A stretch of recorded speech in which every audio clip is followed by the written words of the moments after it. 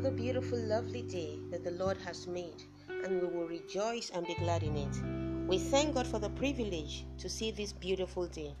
We thank Him because He made us. It is of His mercies that we are not consumed. What a faithful God He is. Today, we want to talk about all power belonging to God.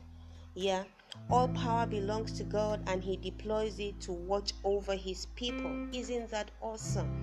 That God Almighty, all-powerful God, He deploys that power to watch over His own. He takes care of you. He loves to be with you. He loves to have you around Him. Today we'll look at Psalm 121 verses 8 and 4.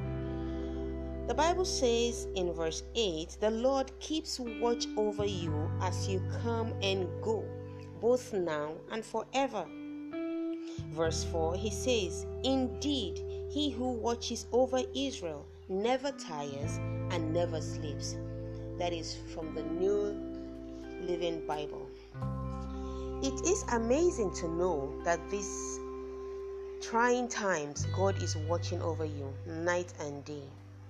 No matter what you're going through, as you sleep, as you wake, as you come and go, He is watching over you.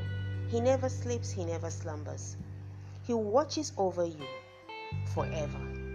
Whatever you're facing now, is it the effect of the pandemic on your health?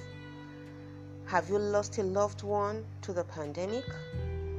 Have you lost your job or your business? Or your marriage is at the verge of breaking up due to undue pressure of these times? Cling to the words of God. Cling to the word of God. God loves you, and He will see you through. He will hold your hands and walk through this. We will all come out strong at the end of the day. It might not look like it now, it might not seem like it now, but God is with you. He's watching over you. Wherever you are on the globe, He is watching over you. It seems like the life, it's better snuffed out, but no, He is watching over you. He has plans for you, and His plans are of good. Yes, to give you an expected end. Just rest in God. Rest in His love. Rest on His words. He will come through. God is never tired of you. And all you're going through now is a phase. It will pass. It is a going through.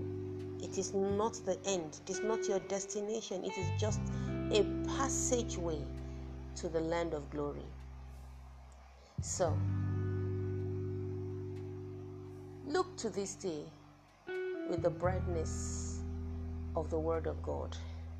Look to this day knowing that you are not alone, and that whatever you have in mind, as long as you commit it into His hands, He is able to see you through. Have a great day.